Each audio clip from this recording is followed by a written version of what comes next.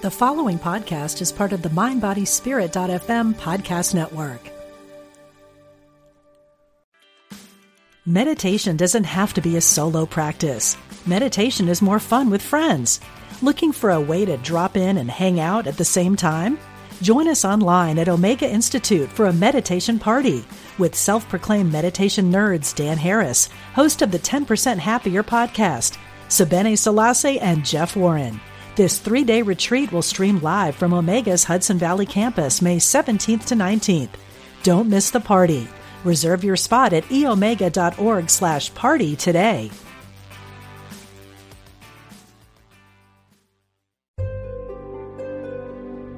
Discover the power within. Unity Online Radio. The voice of an awakening world. Welcome to Spirit of Recovery, offering support for your spiritual growth and addiction recovery. Here's Reverend Dan Beckett. Yes, welcome to the Spirit of Recovery on Unity Online Radio. We are glad you're with us today. I'm Reverend Dan Beckett here with co-host Reverend Michelle Jellich, and together we share ways that spirituality and recovery intertwine and work together to support your spiritual growth in your addiction recovery journey. Facebook users, you can always send us your questions and comments anytime during the week from our Facebook page, Spirit of Recovery. Just click on the Send Message button right below the banner. And please be assured that your anonymity will always be respected. So go ahead and let us know what's on your mind. We would really love to hear from you. Today's show is titled, Came to Believe. When we are in early recovery, the idea of a life of peace and joy seems very far away. The good news is that we can get there, but first we must extricate ourselves from the disarray of an undirected life.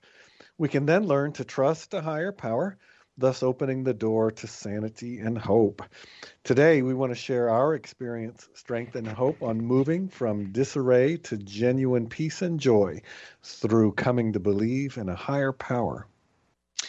So we want to share with you today what we were like before, what happened, and what we are like now, along with a spiritual tool or principle that helped guide us through the tough times. We hope that you will find something in our experience that will be helpful to you in your own recovery. So today we're going to talk about moving from that disarray of an undirected life to a life of sanity and hope through the coming to believe in a higher power, which is the second step of the 12 steps. You know, when I think about what my experience was like, what we're calling the disarray of an undirected life, I know that I always back then felt like I had to do everything myself. Yes. It was just like it wasn't even a question or a choice. It's just the way it was. Yes. I didn't realize that there were other ways to be. But for me, certainly there weren't any other ways to be. I don't know if that's a genetic or, something that's like a behavior that's passed down that's not really genetic. I'm not sure. I'm not the only one in my family who had that sort of, in a way, it's a stubborn individualism kind of thing. Mm-hmm. But it's the only way that I knew. So whatever I needed, I had to do it myself. If I wanted something to happen, I had to go make it happen.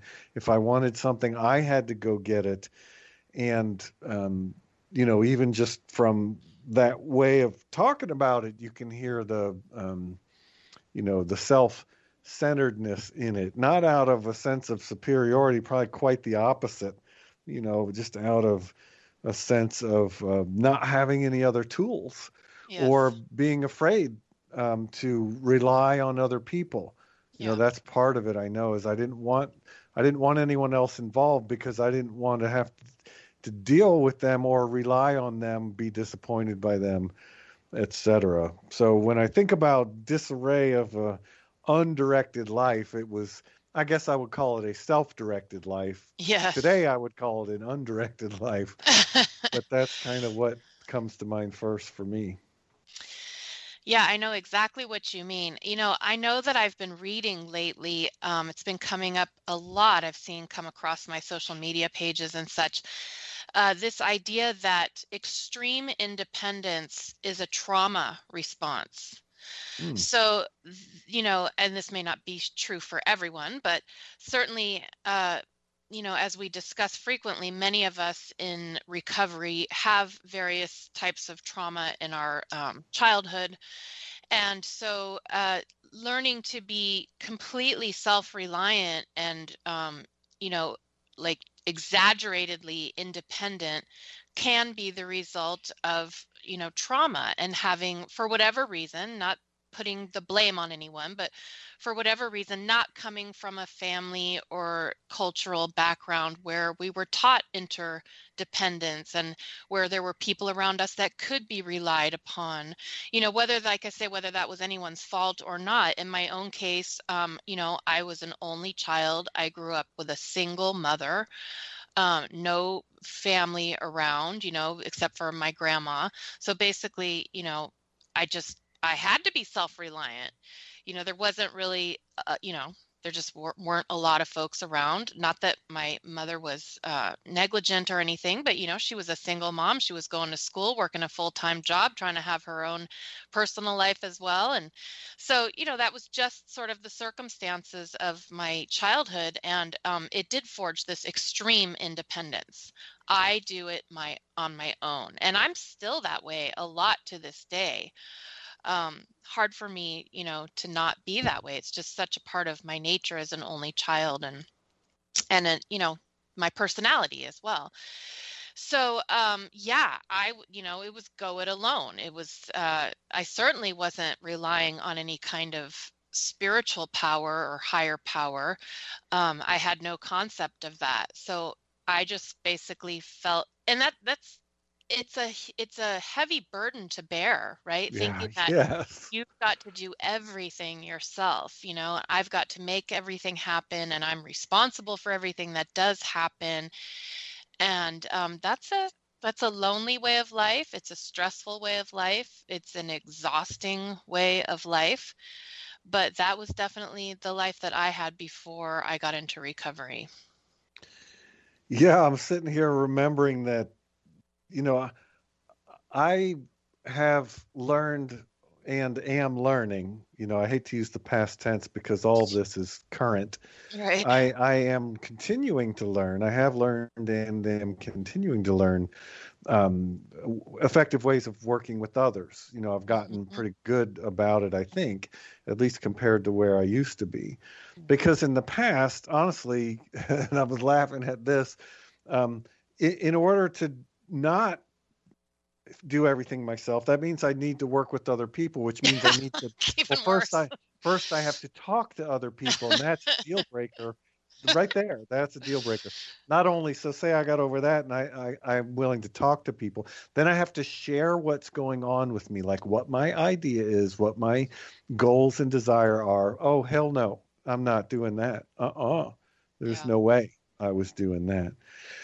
So I'm remembering now, or realizing, seeing again, I didn't see my life as undirected, but like I said, it was, heavily self-directed. Having the perspective now of leading what I call a God-centered life, it is relatively undirected, but I didn't know anything about that then. So there was, there was nothing to set it next to, to compare it to have it show up as undirected. I also realized as I grew up and learned, I guess, just better ways to be in the world. If someone asks, where did you grow up? I want to say, you're making a bold assumption, because I haven't. Yeah. I refuse to. Your assumption is fundamentally flawed. Yes, that's right, exactly. I'm a big kid in a lot of ways. But anyway, I did not know that I was as disconnected as I actually was from others. And so, if I'm unwilling to talk to people and unwilling to share what's going on with me and ask for help and assistance, that right there, that's the definition of disconnected. So the longer I maintained that, I remained very disconnected. So that, when we talk about the disarray of an undirected life, that's front and center for me, that piece of it. Yeah, I relate to all of that too. Again, if we didn't have modeled for us healthy dynamics of interdependence and working with others and relying and being safe to rely on others, then yeah, it forges that really unhealthy independence. And so you were talking about not wanting to work with others because it meant you had to talk with them. You being the introvert. See, I didn't Right. mind talking with them. In fact, I was all about talking with them. Just look at my second grade report card and frankly, all of the other ones that followed. Michelle is a bright student, but she needs to be quiet. I didn't mind talking with them. I just didn't want to share power with them. I wanted to be able to do things my own way. And again, I believe that was, to a certain extent, at least a trauma response. That was my way of staying safe. I didn't want to have to be flexible or not do things my own way because I only knew how to do them my way. That was how I kept myself safe and comfortable, was to do things my own way and to do them on my own. So that has been a huge learning curve for me in recovery, learning to work with others and share power and not have to always have my own way. The other thing about I guess I would say my pre-spiritual life, when I had no spirituality in my life, was that I had no sense that the universe was a benign place or that there was any sort of power that had my back or was on my side, or, it was basically an unfriendly universe. Einstein said we can either go through life as if the universe is a friendly place or an unfriendly place. And I was not taught that it was a friendly place. So I basically thought I had to scramble, and do everything on my own in order to survive in this unfriendly universe. So that's kind of not a very wonderful worldview to have, Sounds isolating. It's And I can isolating totally and identify fearful, very Yeah. fearful. I Yeah. had a lot of fear. It's not that I felt like the universe was out to get me. It wasn't that. It's just now I believe that the universe conspires in my favor, and I didn't have that feeling before, that there was any power, God or the universe or whatever, that there was any power that was working on my behalf. I thought I was on my own pretty much. I love that saying, the universe conspires to support me, Yes. as an affirmation. I remember when I first heard that was life-changing. Totally life-changing, right? Just being able to affirm that. Yep. I don't have to go out and prove it, but just like, oh, I like this idea. I'm going to Yeah. affirm this. I'm going to carry this. This feels helpful and good and Yeah. supportive. And so I'm just going to kind of go with it, which I did. Back when, I know that I, learned habits of trying to feel better by doing, right, or by getting, Yes. Oh, by yes, doing things or absolutely. getting things, or as my addiction history belies, by reaching out for something like a substance, whether it's a cigarette or Mhm. a drink or whatever. I didn't really get that whole concept of being. We talk about being versus doing. I didn't know anything about this concept of being, like it was No. possible to actually be okay in the world for no reason at all, just for no reason at all. Yeah. But let's move along, because we've talked a lot here about this challenge of the disarray of an undirected life. But let's move out of the problem, as we like to do, move out of the problem and into the solution. So what is the solution? Well, in Unity, we always affirm that all of life is governed by spiritual principles. And the spiritual principles that we have found helpful in moving out of this disarray of that undirected life and into a life that's mostly comprised of sanity and hope, it's simply a belief in a higher power or a God of our own understanding. But this higher power means different things to different people, sometimes quite different things. Absolutely. What's most important, though, I believe, is not what someone else might consider their higher power to be, but what is my conception? What is your conception for you of a higher power? Or, as I like to say, God as you understand God to be, Yeah. drawing on the recovery language. So, Michelle, when you think about coming to believe in a higher power, like the second step says, what was that like for you? Wow. Well, so I went from having no belief in a higher power to fairly quickly adopting a very strong belief. I feel like I was just ready for it because it came relatively easy for me. And maybe the belief was there all along. It's just that I had submerged it with a lot of, false ideas. I was partially in reaction to the God I had thought I had learned about in, Sunday school growing up in the church I was raised in and such. And I was more in reaction in rejecting that God. You know what I mean? It's like I thought I didn't believe in anything, but I think I probably did. Um, but it wasn't that hard for me to come to believe. I was actually quite surprised. It came very quickly and very naturally for me.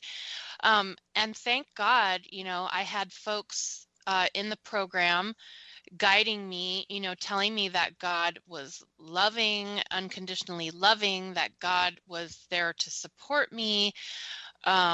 I found unity fairly early on in my recovery. I think I was about a year sober when I found unity.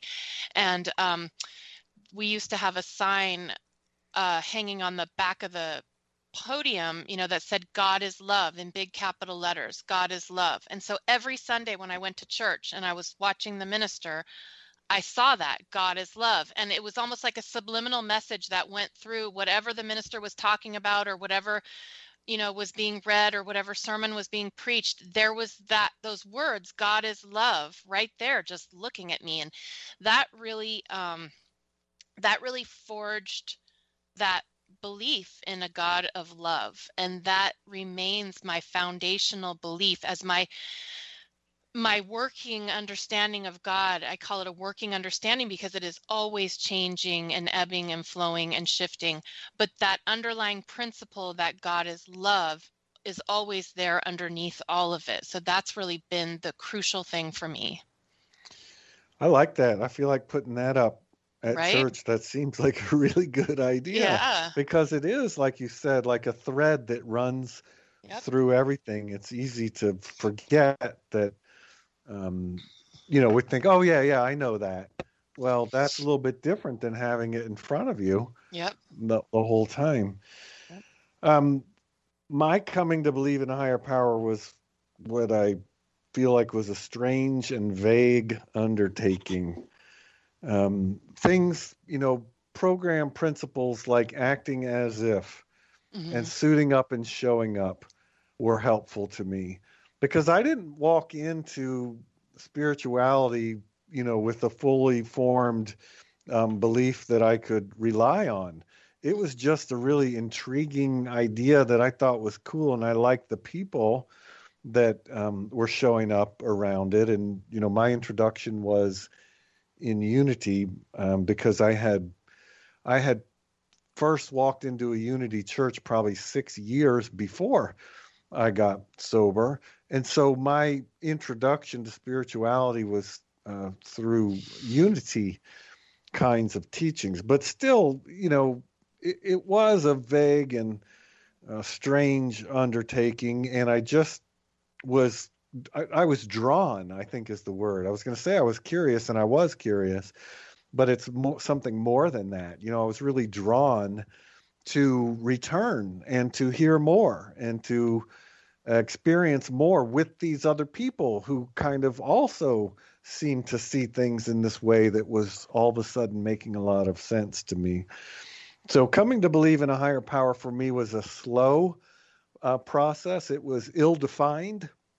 God was an ill-defined concept, perhaps still is, as God should be, I think. Right.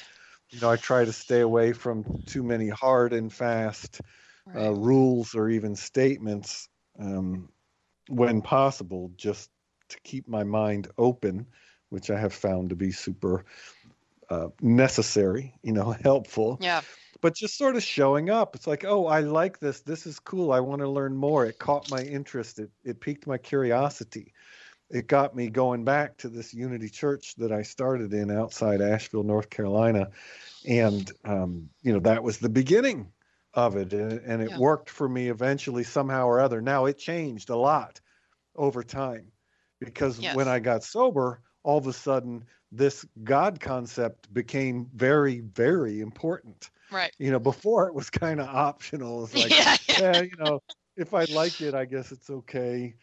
But, that changed. So I'll just call that an opportunity to deepen my relationship with whatever this thing is that I don't really understand. Yeah. Yeah, I think it's so important to emphasize that our understanding of God is always evolving, right? Even you and I as ministers, our understanding of God is evolving. We are certainly not, it is not our job to tell people what God is.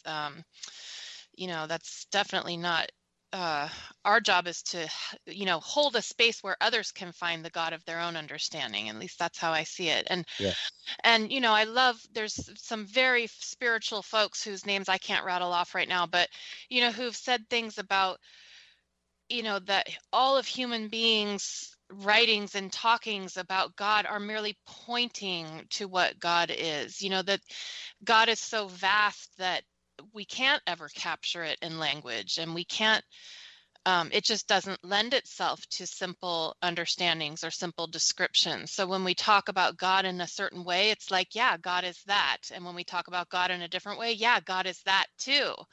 And all of that and everything behind that and under it and around it, and that, that is God, all of it. And our human brains just, we can barely point at parts of what God is. So I agree with you that, I don't want to get locked into any kind of understanding. That's why that underlying thread of God being love has been so helpful for me. Because, all the rest of it is shifting and changing, but my basis is that God is somehow this benign force of love in the universe. And so, coming to believe for me was so life-changing because, we talked in the first segment about being so independent and alone and going it alone and feeling alone. And all of a sudden having, I had this whole other entity, and entity isn't even the right word, but on board with me. I wasn't alone, and I think I've talked before about, I had a lot of fear before I came into recovery and Unity and such. Fear of being alone, fear of the dark, fear of like kind of the boogeyman kind of fear, and I think it was that feeling of being alone. And when I came to believe in this loving God, that fear left me. Just completely. That's pretty cool. Yeah. In the way that people share about the craving for alcohol leaving, the fear just left me, and it really hasn't returned in all these years. And so it's just that proof that I just was so alone, and thank God I'm not alone anymore. That was so life-changing for me. What's coming to mind is in the Hebrew Bible, the prophet Elijah has this remarkable thing to say about God as the still small voice. That concept of God as a still small voice, one that I could quote here, I'm making air quotes around here because really it's experience, right. Whatever that is. I can experience the presence of God somehow or other that in a way I don't understand if I'm willing to become quiet also and stop drowning it out. One thing that helped me a lot with, coming to terms or coming to a place where there was a God concept that, I don't know whether to say that I understood or that made sense or that worked for me, but for whatever reason that I could connect with, put it that way.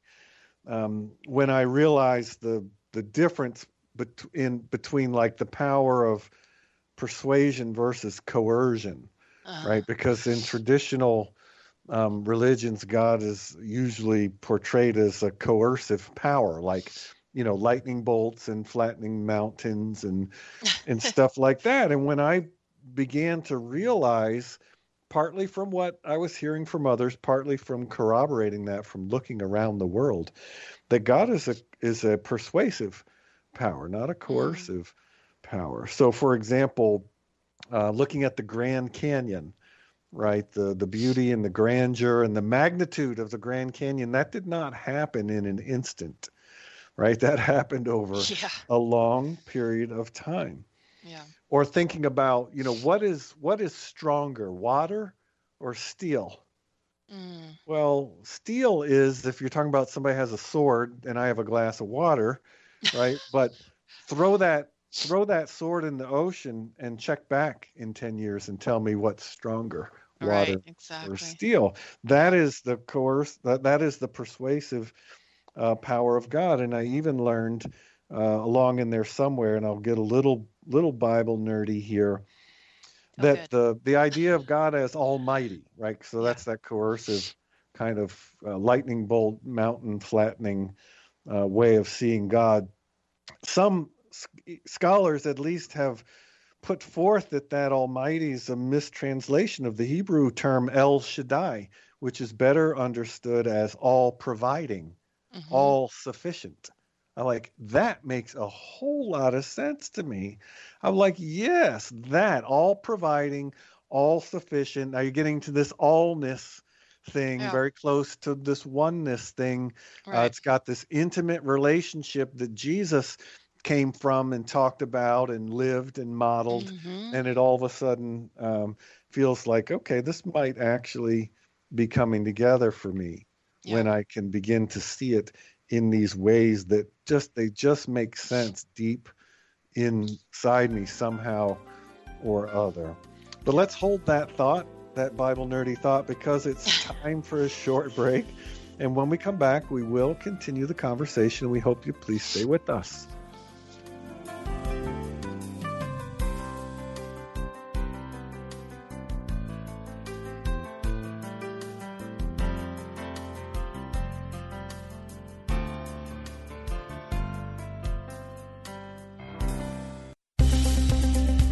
Practical spirituality. Positive messages. This is Unity Online Radio, the voice of an awakening world. Welcome back to Spirit of Recovery. Yes, welcome back. We're glad you're with us today. If you're just joining us, my name is Reverend Dan Beckett, and I'm here with our co-host, Reverend Michelle Jellinch. We will resume our discussion in a moment, but first, we want to remind you that you can send us your questions and feedback anytime during the week from our Facebook page, Spirit of Recovery. Message us from there and let us know what's on your mind. So prior to the break, we were discussing first that disarray of an undirected life before we came into recovery. And then we talked about our process of coming to believe in a higher power and what that was like for us. So now let's bring it all together and talk about how that belief in a higher power helped us to move into a life. I'm sorry, I can't say a life of sanity without laughing. Right. A life of semi-sanity and hope. Yeah, that reminds me, someone says, man, I just want to get my mind back. Well, you're making a bold assumption there too about me, like that I ever had it. A return to sanity, doesn't that imply there was sanity there? But when you consider, if I define insanity, which I feel like I was at, as drinking as much as I was drinking nonstop, then I did regain my sanity in that way, at least. Yeah. How did a belief in a higher power help me move from disarray to a life of sanity and hope, or peace and hope, I might even say? Peace is important to me. I know for me it started as I was sharing about sort of my introduction to the whole higher power, the whole God thing as an adult. I went to Sunday school and I kind of heard the traditional view, which never really meant that much to me, I don't think. I had a really hard time with that. It it just didn't land. It didn't Yeah. make sense. And I'm not criticizing as much as saying I could not connect with it, which, I couldn't connect with a lot of things. So not terribly surprising if I couldn't connect with that, with a church community or, with that kind of God concept. So my sort of round two, finding spirituality as an adult started with a fairly intellectual or a head of a brain kind of understanding of God. So an idea of God. I'm very comfortable with ideas. So it began as the idea of God more than the experience of God, but it definitely grew from there. One thing about unity, a unity tradition that helped me a great deal and helped me bridge the gap, and I'm forever grateful for this, is Unity's prosperity teachings.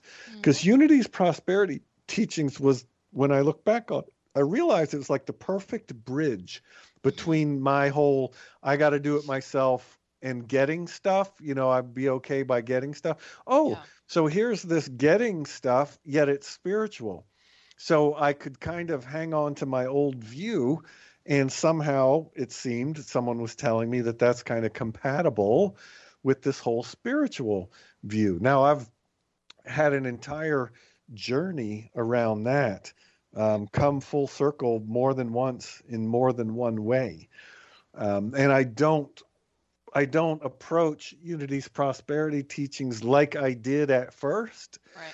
but the way that I learned them and the way I approached them at first is a wonderful way to go, because that was exactly where I was. It was exactly what I needed to begin to move, out of, I'll just call it an active addiction. Forget about how much I was actually drinking or not at that time, but just everything that goes along with it, all the personality traits and the habits and the disconnection and blah, blah, blah.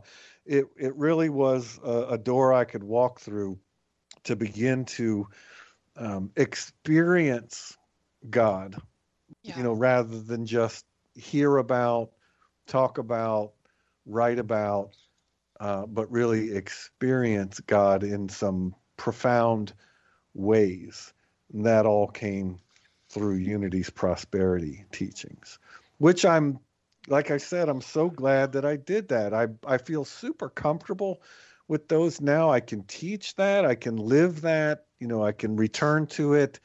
You may not know this about me, but I don't do everything perfectly all the time. And so sometimes I realize I've kind of got off track. I've kind of gotten off track with my giving. I've kind of gotten off track with my prayer. Let me get back on track. Now I know how to get back on track, and I can do it quickly once I realize that I'm off track and I make the decision to get back on it. I can do it. And so I dearly love Unity's prosperity teachings, and I, can and do teach them, maybe with some variation from exactly the way I learned it, but still the way that's authentic for me. Yeah, that's a really interesting point that you made about the prosperity teachings and how they can sort of serve as a portal to this coming into relationship with a higher power. It's really interesting because now that I think back about it, I think that that was one of the things that really was helpful for me early in recovery and early in Unity. For me also were the prosperity teachings. And maybe it was because I was, in my mid-20s and had just finished graduate school and was in my first teaching jobs, and trying to survive for the first time really as a, independent person and out of school and everything, and my first real job or whatever. And, having those struggles and then coming to church on Sundays and hearing that, God was a God of prosperity and of abundance and would provide. And it was basically, for me, it was the antidote to the way my life had been previously, which was a life based on worry and self-reliance and going it alone, as we talked about, and sort of powering through life by the force of my sheer will, And the prosperity teachings taught me to let go and to trust that the universe was a friendly, abundant place that wanted to conspire to give me my highest good, and that I could relinquish some of that worry and trust that the universe would provide.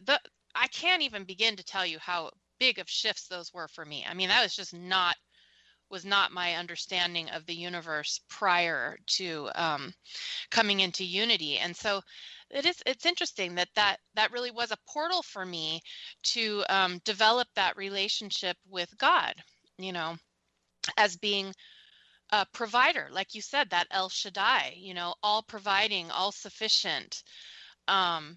And of course, my understanding of those principles have changed over time. I continue to grapple with them, but that was the beginning of relinquishing that self-reliance and that worry-based existence. Oh my gosh, there's never going to be enough. How am I going to pay my bills? What if this job doesn't work out? Well, blah, blah, blah, blah, blah, And I was taught both in recovery and in Unity to let that go, to trust that things would work out as they were supposed to, and that it would be okay. That was just such a huge change for me. And of course, I understand now that doesn't mean that I'm going to get all the things I want, or that things are going to be easy, or that they're going to turn out, the way I expected them to, because they certainly haven't. But bottom line is, it has panned out that I have been okay. I've been through tough times, and but I have always been okay. And so now, at this point in my life, I can look back and it's like the proof is in the pudding. Now it's not some kind of blind faith. It's like, I know things will work out one way or another, and I will be okay. And I can trust that. And that has just been such a huge shift for me in just my whole orientation to life. And you're right. It really did begin with those prosperity teachings. Yeah, that concept that God provides runs all through the Hebrew and Christian Bibles, both of them. I mean, Jesus teaches it straight up. Do not worry. Look at the lilies of the field. You don't have to worry about this. You just keep your head in today, and everything's going to be fine. Seek ye first the kingdom, and all this will be added unto you. You don't have to worry about all that if you've got your gaze fixed properly, or in the right place. If you've got your eyes, if you're seeking first God's kingdom, then the rest of it will just fall into place. Why? Because God provides. And I have found that to be true in my own life. Ironically, when I began undertaking a study of Unity's prosperity principles, the goal I was carrying was to get rich, right? I wanted to get a bunch of money, which is a lack consciousness thought, right? It's like, oh, I need something I don't have, or I want something that I don't have. I am lacking it now, and I want to gain it, right? Whatever rich is. And what I have found is that I have shifted into a prosperity mindset. I could care less how much money. I don't need to be rich, whatever that is. Rich means I have more money than most other people. Why do I need to have more money than most other people? I don't. I just need money sufficient for my, desires and needs and family and etc. All is provided. God provides, and all is well. And now I call that prosperity. Isn't that funny? I did not achieve my goal, yet I did, because I found a life of prosperity. It just looked nothing like I thought. And that's okay. It doesn't matter that the way I looked at it at one time is not the way that I look at it now. It just doesn't matter. One thing that helped me move into the experience of God, so talked about Unity's prosperity teachings, but Unity's prayer and meditation practices, which were integral in the way that I was taught prosperity. So I was getting that at the same time, this whole practicing the presence of God thing, which seems really weird to me when I could care less about God. I've said that I don't know if I was atheist or agnostic. I honestly did not care enough to differentiate the two. I couldn't tell you.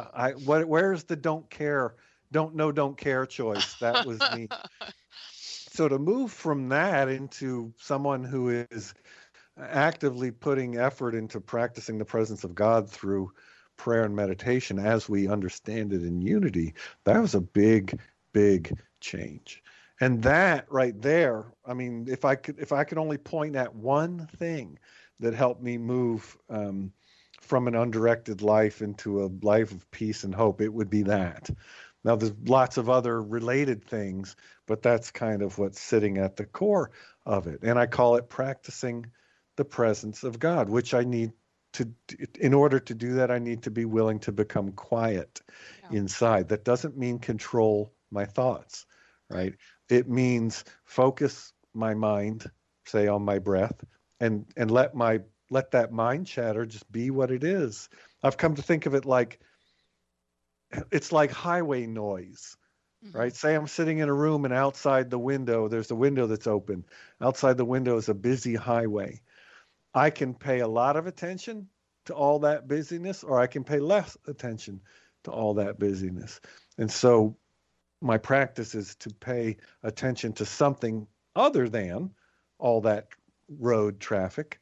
And my mind gets sucked back out into the road traffic.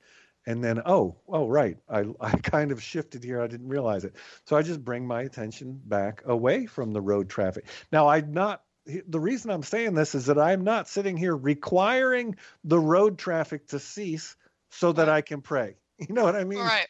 That doesn't work. You'll be waiting a long time. No, I know. It's just, man, it was such a relief to realize I could just let it be what it is and focus my mind's eye, if you will, on this other quiet, peaceful thing. And when it wanders, bring it back. That's it. Yeah. I don't have to control the traffic. Thank God, because I can't. Yeah.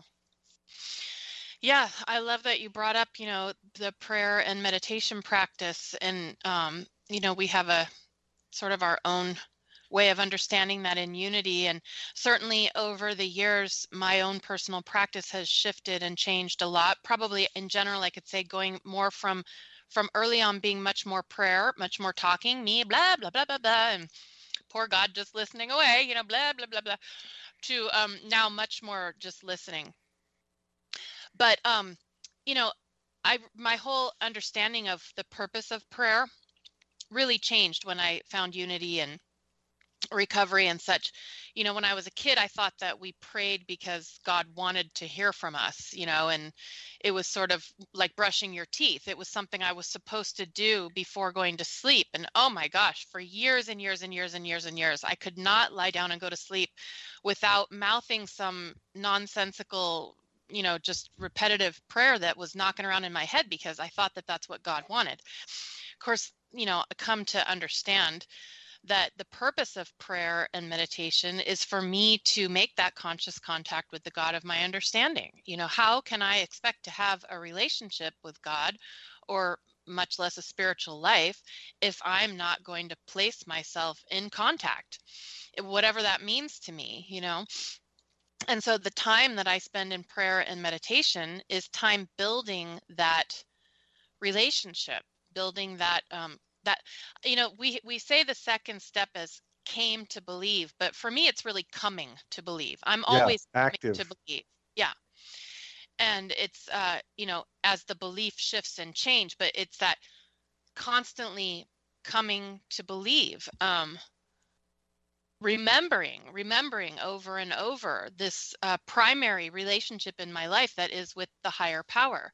And, I learned in recovery early on, if I wanted to have a relationship with God, like any other relationship, I had to spend time with God. I couldn't expect a relationship to forge itself without me spending time in the presence of that with which I wanted to have a relationship. And so that was really how that worked for me. Like I say, early on, lots more talking. Now, not so much talking, much more listening, but they're really, I don't even want to say two sides of the same coin, because it's all sort of all wrapped up in there together. And in unity, as you know, we don't really distinguish real specifically between prayer and meditation. We, we sort of espouse a process that's sort of a mix of praying and meditating and time in quiet and, all kind of mixed up together. And that's much more of what I practice now. But that time spent doing that, dedicating time every day to my spiritual practice was what was necessary then and continues to be necessary now for me to continue to forge and build and strengthen that relationship, that conscious contact with the God of my understanding. So important. Yeah. Thanks for reminding me of that phrase, conscious contact. That says it better than anything.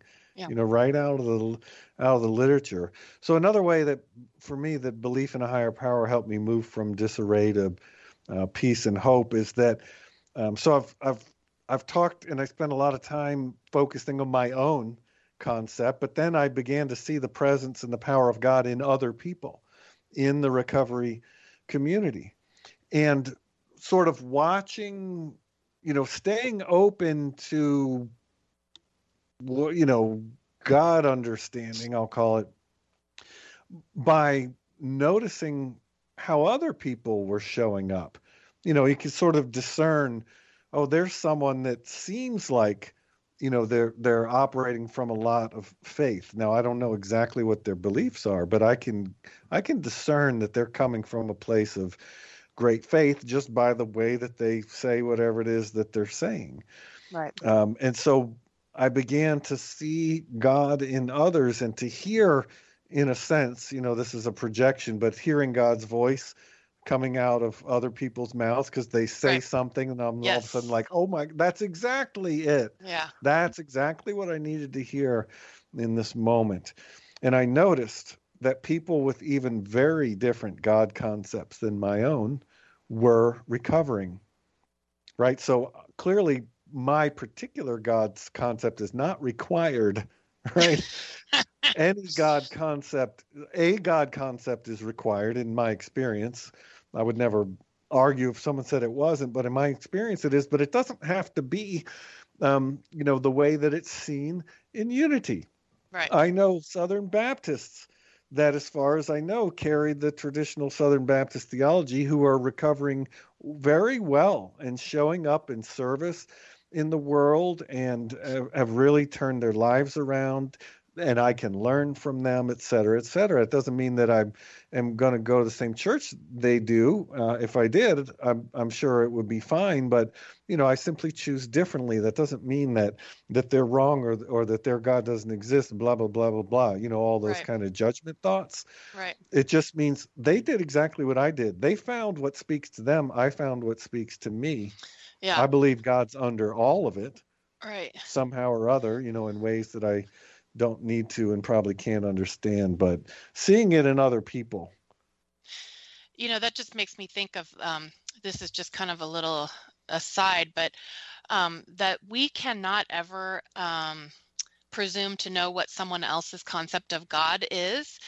I think we sometimes assume because of a person's theology or because of the denomination or faith that they're in that we think we know what their concept of God is. But I've been very surprised to find folks, just because their God concept is cloaked in what we would call more traditional language, doesn't necessarily mean that their understanding of God is what we would consider more traditional. There are folks, fellow Christian ministers that I know and from other denominations and such that have a very, and I don't want to say high because again that's hierarchical, a very expansive understanding of God that is not necessarily exposed in their more what we would call more traditional language. I hope I'm making sense. It makes perfect sense, and I'm totally with you, and I have found exactly the same thing. The same thing. So that just is a reminder for us that we don't want to engage in spiritual arrogance and assume what other people's understandings of God are.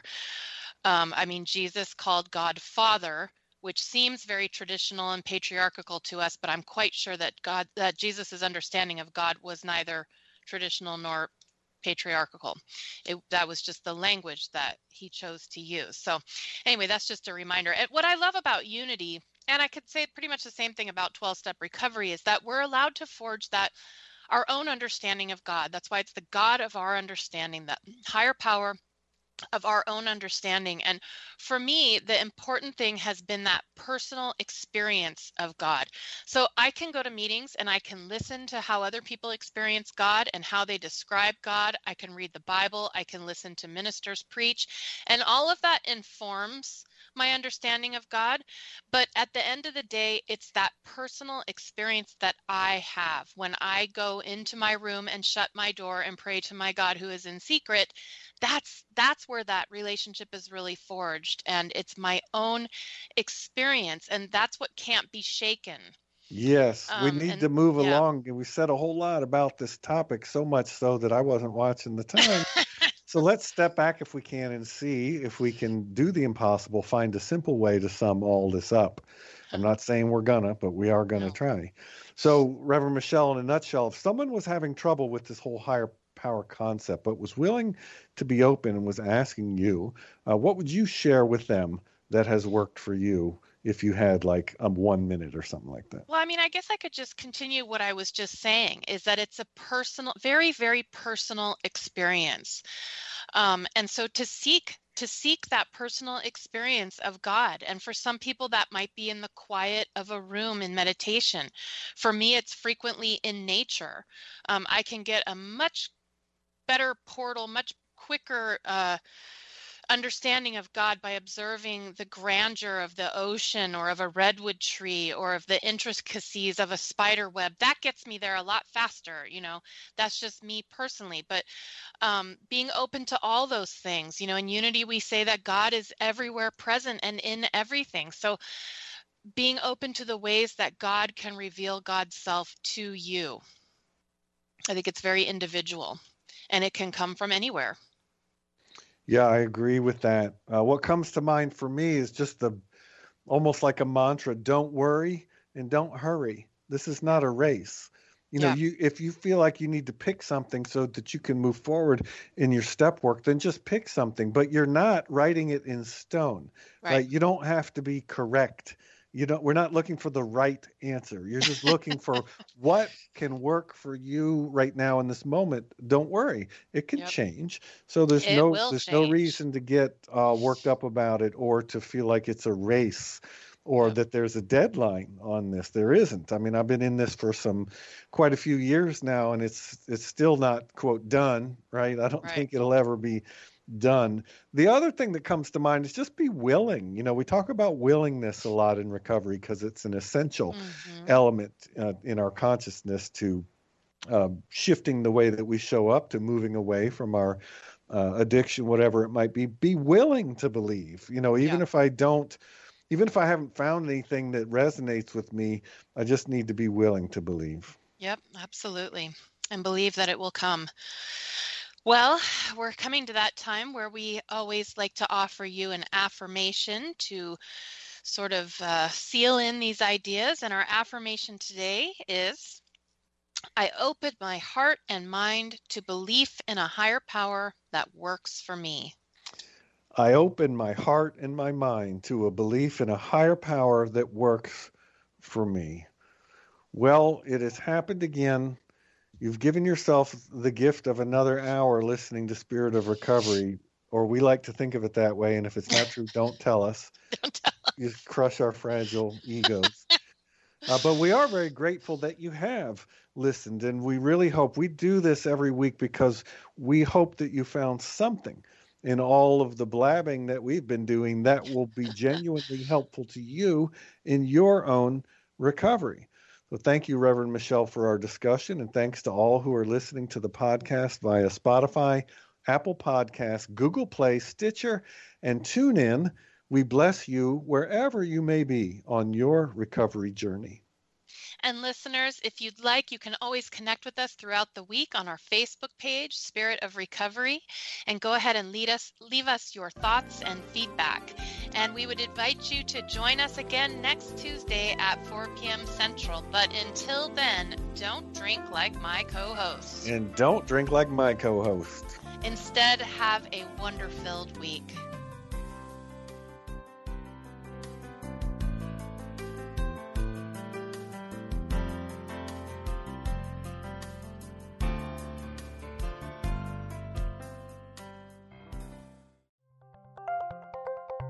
Thank you for listening to Unity Online Radio, the voice of an awakening world.